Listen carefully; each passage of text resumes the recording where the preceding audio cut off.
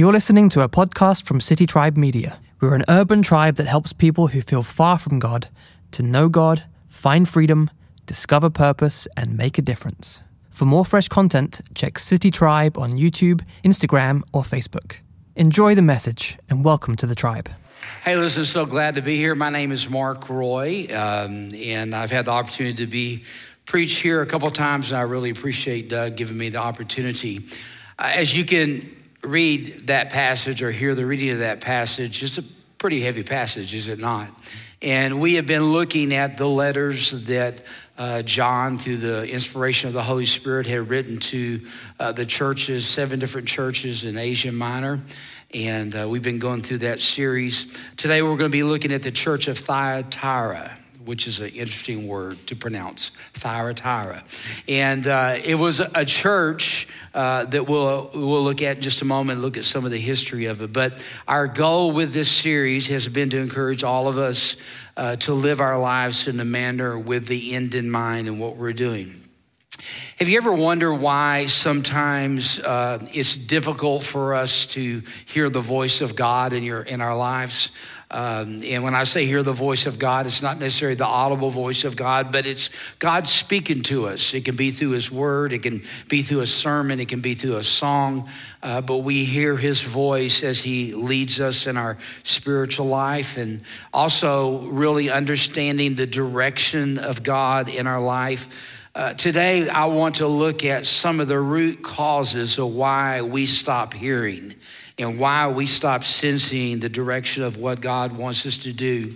And the big idea that I want to communicate with you today is that compromise robs you and I of our confidence. Compromise robs you of your confidence. And that's what we're going to see in the church of Thyatira. Historically, it was a wealthy church. It was in a very small city. And it was really known mainly because it was a community of artisans. There were coppersmiths. There were people who would dye clothing using what was called madder root, which made the very famous purple cloth of that day and time. There were wool workers and linen workers, makers of outer garment, leather workers, tanners, potters, bakers, and bronzesmiths. And it was a very well-organized community. And that community, all of those artisans, they would have belonged to a trade guild, or that we may call it a union. And these guilds, when you were a member of them, it would bring significant work to you as an artisan. These guilds also had tremendous power and influence, and they were closely committed to the false religion, the religion of Baal at that time, who had pagan feasts.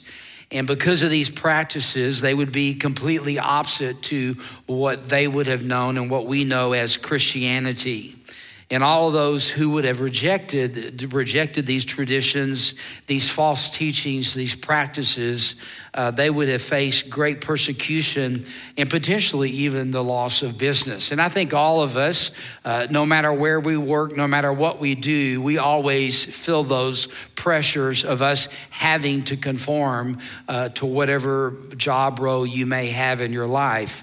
Thyatira was a church that was prone to compromise and to tolerate the sin that was in surrounding society.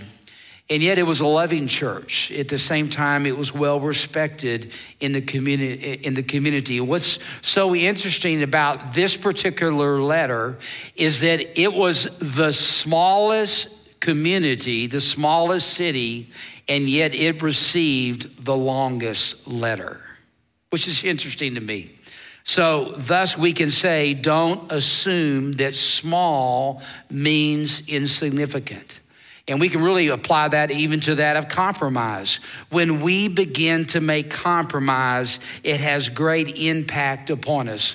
One of our city tribers, Ali Garcia, she posted this morning, I was just flipping through Facebook, and she posted this one thing, that spiritual death happens one compromise at a time. And I thought that was really profound, that spiritual death happens at one compromise at a time. So Jesus is responding to this church, a church of compromise, of their tolerance with what we will call the spirit of Jezebel. We'll look at that in just a moment. But as we begin to look in verse 19, the first thing that we see that Jesus does is that he gives the church a compliment. It says in Revelation 2, verse 19, I know your deeds, your love, your faith, your service, your perseverance, and that your deeds of late are greater than that of the first. So when they first began that church, their works of love, the works of compassion possibly, they were good. But Jesus was saying, he was complimenting them that you're doing better. So their external manifestation of their Christianity was doing great, but what the problem was, there was an internal problem that we'll see here as we look at the spirit of compromise. I wrote this statement down, that success can lead us to complacency. And when complacency continues to stay in our life, it will lead us into compromise. And that's what we see take place over and over again. So they were a community that was compassionate to their city. Maybe they had feeding programs. We don't know specifically, but as a church, they were off to a good start. They were growing in their effectiveness in their work, and yet there was some compromise that was there. And the challenge for all of us is that we would all grow in both of those areas, that we would grow in our spiritual inner life, but then also grow in showing that to our community and whatever that looks like. So the first thing that he does is that he brings a compliment. The second thing that we see in verse 20 is that he begins to bring a correction to them. And he calls out the wrong kind of tolerance. Revelation 2:20 reads, but I have this against you. There's that contrasting word. You're doing good, but I have this against you, that you tolerate the woman Jezebel, who calls herself a prophetess. She teaches and leads my bondservants astray, so that they commit acts of immorality and they eat things sacrificed to idols. We see that same phraseology mentioned many times in all the churches. It was that of compromise. Now, the word tolerance is an interesting word. The definition of it literally means a willingness to accept behavior and beliefs that are different from your own, even if you disagree or with a disapproval of them. So there is a kind of tolerance that we should all seek in society, in the public square, in the civil arena, that allows people with different religious beliefs to live together in peace and respect each other as human beings. And in society, we as Christians, we should advocate for religious tolerance, that the city or the state or the nation would not punish or discriminate. But as we look at tolerance, it's a very interesting word. I mean, particularly in the day and time which we live in, it's a buzzword, I believe. Tolerance can be a good thing if it's in the right area. But then also, it can be a bad thing and produce compromise if it's in the wrong place. So it's a double-sided coin. So in other words, I shouldn't tolerate things that are not good for my family, for my life, for my children. I shouldn't tolerate it, all right? But at the same time, we should have an attitude of tolerance to other people. But this distinction between the church and the city or in the world, we have to keep it as a critical thing in our mind. But the problem with the church at Thyatira is that they tolerated what they called Jezebel. That was the concern they had. You tolerated the woman Jezebel. Now, as I looked at commentators, Jezebel could have been a literal person that is in that community. There are some earlier manuscripts that says that it could have been, or it could have been something that's used figuratively, in which that's really what I'm going to focus on this morning. What does the spirit of Jezebel, what does Jezebel look like? And we're going to look and see that there's three different areas that we see that take place. But Jezebel was a real person. She was a person, she was married to a king named Ahab. And Ahab, the scripture says, was one of the most evil kings in all of Israel. And she used her life and her influence on them to lead them astray and to make and allow them to compromise in so many different ways. And so as we look at that, we look at Jezebel. She was one, the scripture says in 1 Kings 16, I believe it's verse 25, it says that she enticed Ahab to do evil, and that's what took place. And so she brought compromise into the camp. And so when Ahab should have been a king, he was the king of Israel, the king of leading the people. He should have been one leading them in the ways of God. It was because of her influence that they were led astray and they were led into compromise. And so when I begin to speak about tolerating Jezebel, I'm talking about the characteristics, the spiritual thing of what she was doing to bring compromise. And when we think about compromise, we can compromise in many different areas. We can compromise in what we allow our eyes to see. You know, you could be struggling with an addiction toward looking at porn. You know, well, even today, just outside here, we have a new group called Conquerors that's being launched. And it's a community, it's a tribe where you can come together and you can overcome those areas. But your compromise could be in lying. It could be just telling the little white lies, you know what I mean? Or it could be your lust for power or your love of money. Whatever it is that it becomes an area of compromise. So as we look at the spirit of Jezebel, I want to speak about three things real quickly of how it wants to bring compromise on our life and how it wants to stop three different things. Number one, it wants to stop you from hearing the voice of God. Compromise will always hinder the hearing of the voice of God. So when I begin to lose, if you will, a sense of being able to hear from God. And again, I'm not speaking like, hey, Otto, hey, Mark, I'm not talking about that. I'm talking about how does God speak to us? He speaks to us through his word. He can speak to you this morning. I pray that he does. We don't get up here just to preach, just to share words with her, but we hope that you hear something from God, not just the words of men. It can be through praise and worship. It can be through a book. It can be through nature. But Jezebel wants to stop us from hearing the voice of God. The scripture says in John that my sheep hear his voice. And so if you're a follower of the great sheep herder, the master there, you're going to hear his voice. And so that's the first thing that it does. It stops us from hearing the voice of God. The second thing that the spirit of Jezebel wants to do, it wants you to stop knowing the direction that God wants you to have in your life.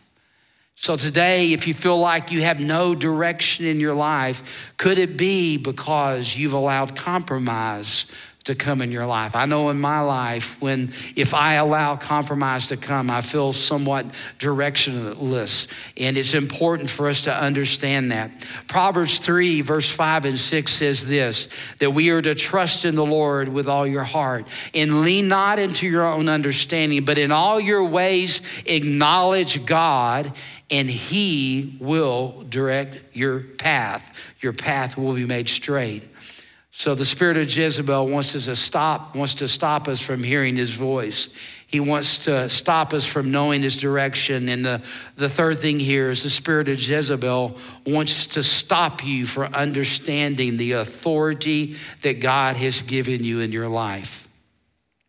God has given us authority over all the things of the world.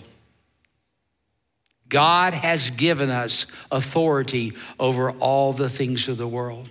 So there's nothing that we are being tempted with. That scripture says that Jesus found all things common to man of what we would be tempted with, but he has given us authority. But spirit of Jezebel wants to make you feel powerless. And I have said this statement for years is this, but to the degree that you walk under the authority of God, you will have authority. So where I can have an area of struggle in my life and I can go to a tribe and I can go to a community and I can learn to overcome. I understand the authority that God has given me, that I can take every thought captive to the obedience of the Lord Jesus Christ. And when you begin to have success and authority over something in your life, you know what that does? It gives you authority. It gives you authority to be a voice of encouragement to someone else that may be having the same problem. But the spirit of Jezebel wants to stop us from hearing his voice, God's voice, knowing his direction, and discovering his authority. The third thing that we look here, and it's the last point that I want to share with you, is that there is a call to repentance. This is Jesus' response to compromise. Now, these are heavy, heavy verses. I'm sure as you were reading or listening to the verses being read, you're going, oh, this is going to be a fun sermon, and thank you, Doug, for letting me preach on this. But in verse 21, it says this, I gave her time to repent, but yet she does not want to repent of her immorality. Behold, I will throw her on a bed of sickness, and those who commit adultery into great tribulation, unless they repent of their deeds. And then he goes on, he says, I will kill their children with pestilence, and the churches will know that I am the one who searches the mind and the hearts, and I will give each one of you according to your deeds. And you see, sin that is not stopped, the end result is always bad. John 10:10 says that the enemy comes to do what? Steal, kill, and destroy. That's what sin wants to do in your life. And when we don't allow God to come in and to give us victory and walk into the forgiveness of sin and power over sin, that's what takes place. But the first thing that I want to point out to you is that God, or that Jesus, is patient with us when it comes to the repentance that he has for us. He is patient. He gives us time to repent of our sins. And so when I think about that, when I was thinking about this, such a strong word of repentance, in that word repent, you've heard Doug say this just a couple of weeks ago, that it literally means for there to be a change of mind that will result in a change of action. How many times have we said, I'm not going to do that again. I'm stopping. That's my last time. We prayed, Lord, forgive me. I'm not going to do that again, right? And you last about a day or two. I mean, that's been my success rate, And the reason why I don't have success is because I'm not changing how I think. Because that is the battleground of Satan. It's our mind. It's with thoughts and speculations and imaginations. And so until we learn how to change our thinking, to have a proper perspective of who God is and who we are in him, until we change our mind, we'll not change our action. But he wants us to repent. And his first thing is he is patient to give us time to repent. I love what it says in Romans chapter 2, verse 4. And I really believe this is such a strong verse for this day and time. And it says this, do you think lightly of his riches, of his kindness and tolerance and patience, not knowing that the kindness of God leads a man to repentance? I love that. Aren't you glad? His first reaction to us in areas of compromise is to give us time. I can remember a long time ago, because I'm an older person, but it was about 40 years ago, but I can remember this night as if it was yesterday. And I had got saved when I was 18 years old. I responded to Jesus in my life, and I had graduated from business school, but ended up going into ministry. And I can remember I took the role working with the student organization on a college campus called Lamar University in Beaumont, Texas. And I can remember being a leader, a young leader, or just graduated from college. And yet there was a lot of areas in my life that I still had compromise in. There was a lot of choices that I made in my dating life that were not good moral choices. And there was a lot of things, but I can remember this one particular night sitting in my room, and feeling the conviction of the Holy Spirit probably stronger than I've ever felt him in my life. And it literally was at one of those points, and maybe you've had one of these experiences. I pray that you haven't, but it scared me.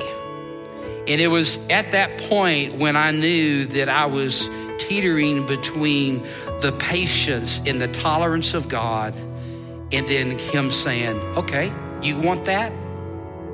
And the judgment of God. And the judgment would be that he'll let you have what you want. And we've all made choices in our lives where we've chosen to walk away from God, and things usually do not get better. I can promise you, they don't get better. But I can remember there being such a weightiness at that moment, laying on my floor. I mean, crying, saying, God, forgive me. Help me. Forgive me. And God being so kind in his grace that he did not give me what I deserved, which was judgment. And you see, that's the God that we serve. And when you talk about repentance, you talk about the Heavenly Father, and this is such a weighty passage. But the thing that I want you to be reminded of this morning, and it's even what Doug preached about last week about a father, is our Heavenly Father, his first response to us when we mess up is kindness. No matter what your earthly father was, no matter how they responded to you, no matter how you were disciplined, his first response to us is say, you can repent. You can choose to change your mind that will change your action. So we see that in this verse. He says, I gave her time to repent. The second thing we see here is that God's justice and his judgment, it does come. And he will literally show us, he will show us the things that we need to repent of. He'll show us. So even as we kind of stop and begin to wind down this message, today, that's what the message is it is a message of repentance, saying, God, I want to come to you today. I want you to show me the things in my life that are wrong. How does he do that? Well, the first thing that he does is that he begins to search our hearts. I love the verse of scripture where it says that our hearts are deceitfully sick above all things. Who can understand them? But it says the Lord is the one that searches our hearts. He knows our heart. We can't even really know our own hearts. We have to have God to show us. Psalms 139, verses 23 through 24 says this. It says, search me, O God, and know my heart. Try me and know my thoughts, and see if there be any wicked way within me, and lead me in the way everlasting. So we just begin to say, Lord, search my heart. So what I want us to do right now is I just want you maybe just to bow your head, and let's just take this time just to look at our lives. That's what the message was to Thyatira, that it was to be a message of repentance, of just saying, Lord, is there anything within me? So just begin to say that. Say, Lord, just show me. It says that our hearts were deceitfully sick. Who can understand? But Lord, show me. And the Lord is so good. He's so good to show us where we're wrong, where we need to repent. And just as you stay in that posture of contemplating before the Lord, the second way that the Lord speaks to us of areas where we need to repent, it's through his word. Hebrews 4:12 says this, for the word of God comes as a living, active, sharp two-edged sword. It's piercing as far as the soul and the spirit, the joints and the marrow, and the thoughts and the intentions of the heart. So the word of God comes, and that word to pierce there means to lay open. And the first thing that he does is he begins to show us what parts of our life are soulish and what are spiritual. What are the things that don't belong there? That's what his word does. It also speaks to the joints in their marrow, and I believe that speaks of relationships. It's relationships that we all have, and maybe we shouldn't have because they're a bad influence on us. I've said this for years to young people all over the world, and it applies to us as adults also, is that you will become like the people you hang out with. For some of you right now, the Holy Spirit may be saying, bringing just some people to mind, saying, you know what? That person is not a good influence on you. And you may need to separate that. And then it says that the word of God comes and it's able to judge the thoughts and the intentions of the heart. Those are kind of the harder things sometimes for us to see. But Lord, in this place, would you show us anything in our hearts that separate us from knowing you? And the third way that we understand what we need to repent of, it's through the conviction of the Holy Spirit. That word convict means to bring to light. John 16 says this, and when he comes, this is Jesus speaking about the Holy Spirit, he will come to convict the world concerning sin, righteousness, and judgment. In other words, the Holy Spirit shows us what's wrong. So even right now, as you're just sitting there thinking, say, Lord, show me any area of my life where it's not according to your word.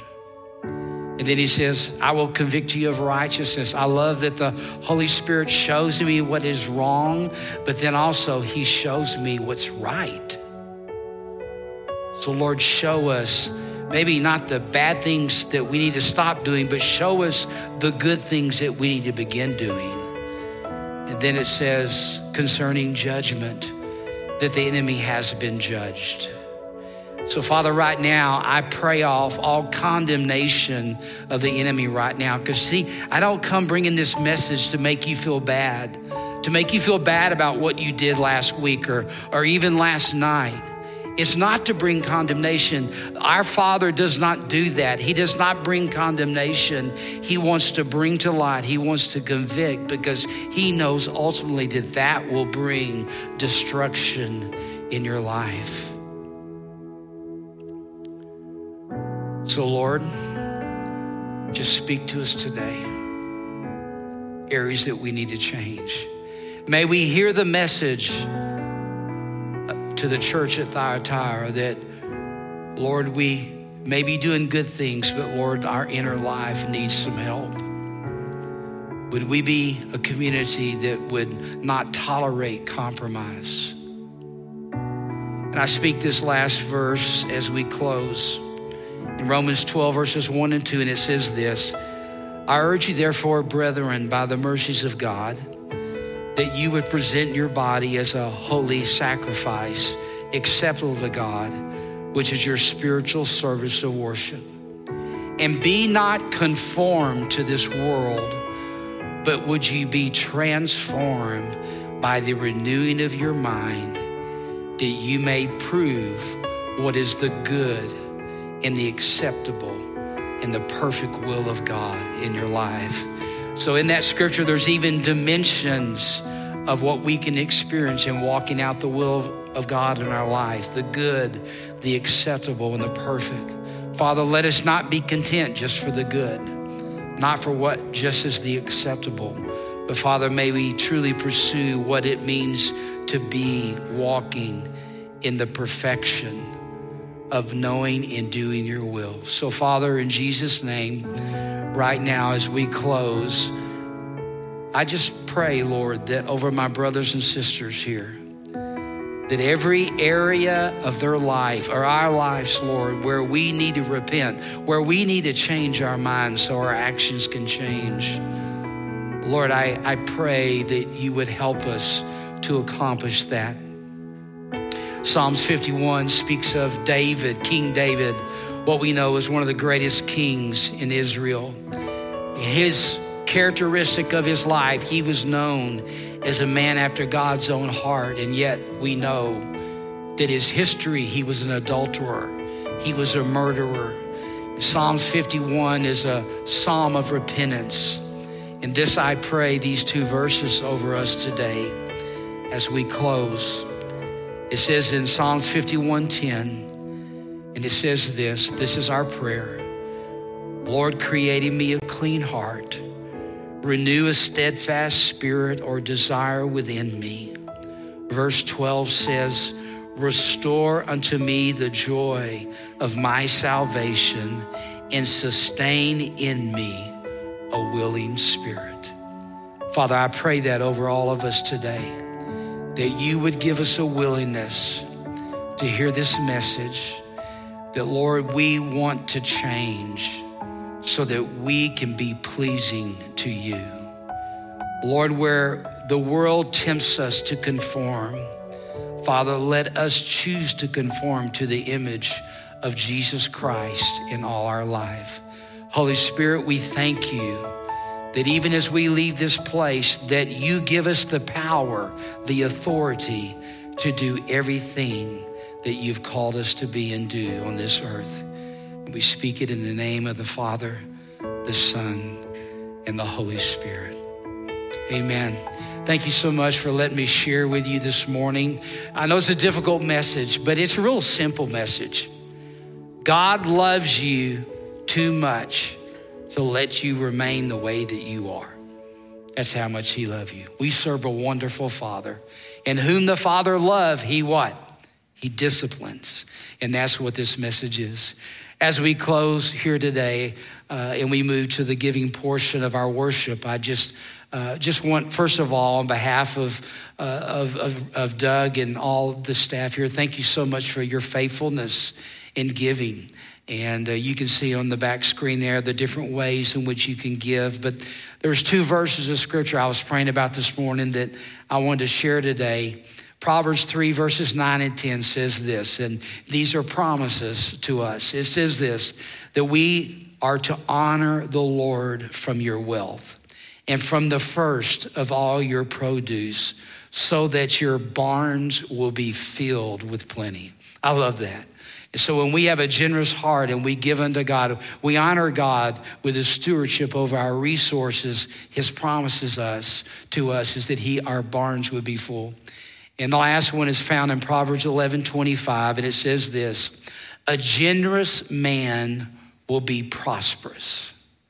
Now, that's not just money. That's with everything that you do. It's with kindness. It's with love. It's with joy. And when you share those commodities to the world, and those are things that money can't necessarily buy, but it says to a generous man, he'll be prosperous. And I love this. And he who waters, you water somebody else, he will also be watered. See, there's a lot of times when we have need in our life and we're just saying, I need to be watered. I need this. I need this.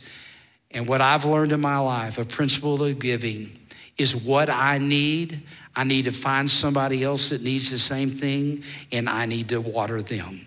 And then God says he will be faithful to make sure that we are watered. You can give through mail, online, through text, in person, at the kiosks that are here.